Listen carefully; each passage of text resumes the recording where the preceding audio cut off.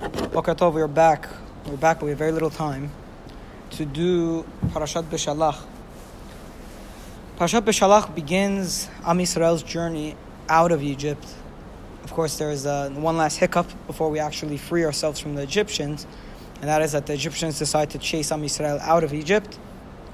And you have the story of the splitting of the Red Sea. Then you have the song Shirat Hayam, not Shirat Ha'azinu, but Shirat Hayam. And then after Shirat Hayam, we have a few episodes. You have an episode of the Jewish people thirsting for water. Then you have the Jewish people asking for food. Then you have the Jewish people thirsting for water again. And then you have the war of Amalek, which is also at the end. I believe it's at the end of our parasha. Almost positive it's at the end of our parasha. Just confirm. Yeah. And then you have the war with Amalek. So there's a lot that happened from the beginning of our parasha, where we are still leaving Egypt, and by the end we are already on our travels in the desert, the famous travels in the desert. So what would it be exactly the point of all of the experiences in the desert? So the point of our experiences in the desert is going to be to train Am Yisrael to become ready to enter the land of Israel. It's that simple. So whenever we look at what's happening to Am Yisrael in the desert, the perspective we should be using is the perspective of how is this experience teaching Am Yisrael and preparing them to accept the law, accept the Torah, and to be ready to go into Israel. And of course, other things like be ready to fight in war, which is another thing they have to be ready for, or to rid themselves of the slave mentality. So one more thing they have to be ready to rid themselves of. So these are all things that are happening in the desert, and as the experiences in the desert develop and as our experiences there occur, we're going to see that Am Yisrael proves itself to not be ready to enter the land of Israel at all, and that's why it has to be delayed an entire generation. But as of now, the plan is to go from Egypt and basically go straight into Israel with one stop at the mountain of Chorev or at Har Sinai to receive the Torah. Our parasha opens up, Vahi Beshalach Paro Ta'am, V'lo nacham Elohim derech eretz pelishim ki karofu, ki amar Elohim peni nachem ha'am birotam milchama v'shabu Mitzrayma. When it was that Paro sent a nation, God did not lead them to the way of the land of the Philistines, since it was close, because God said, if I lead them that way and they see war, they are going to want to go back to Egypt. Meaning, this land of Philistines? The Philistines used to inhabit modern-day Gaza or Gaza. Yeah. So they were on the west coast of Israel, and they were very warlike, basically the Am Yisrael's biggest enemy throughout all of their experience in Am Yisrael were the Pelishtim. If you look at the story of Shimshon, famous story of Shimshon and Shofatim, it's against the Pelishtim. Pelishtim are always a thorn in our side, and they're very warlike, and they were pretty strong also. They had good weaponry. So Bnei Israel is definitely not ready to go fight the Philistines. So Hashem says, if I take them that way, when they see that there's prospective battle, their hearts are the weak hearts of slaves. They're not ready to go and fight. Vayaseh Elohim et ha'am derech hamidbar yamsuf. And God turned the people, and He led them towards the way of the desert to the Sea of Reeds, right, to the Yam Suf. That's a literal translation, by the way. It's not the Red Sea; it's the Sea of Reeds, because Suf. If you remember from the story of Moshe, that Yocheved vatasem basuf al sefata, she put it into the reeds on the side of the river. Okay, so if you call a sea a Yam Suf, then it's a sea of reeds. I mean, last time the reeds were in the Nile. But if you call it a sea of reeds, if you call it a Yam Suf, then you're saying sea of reeds. And the Jews left Egypt armed. Why is it telling us that they left armed?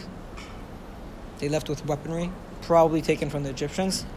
To point out that even though they left armed, they didn't have they didn't have the moral, the psychological courage.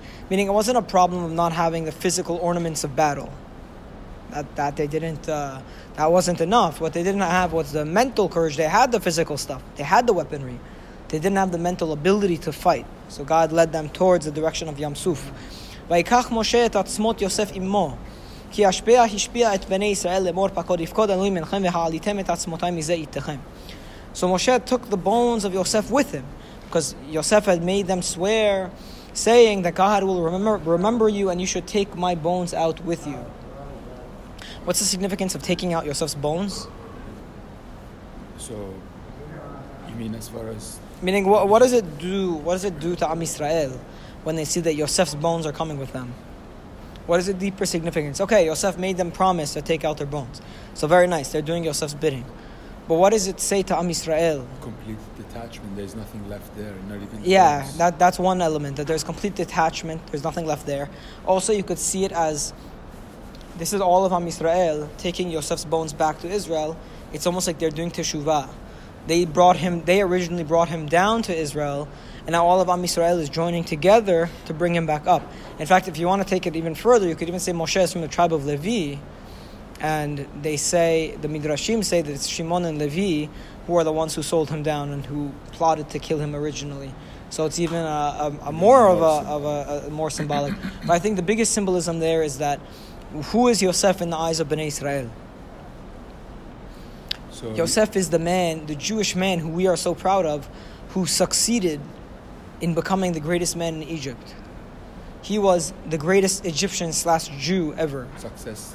You know, story. it's like it's like whenever you have a Mashadi who's CEO of a very, very big company, all Mashadis take pride in that, right? Wow, this man, he represents us, and he was able to get to the highest points in this company, right, or in government or something.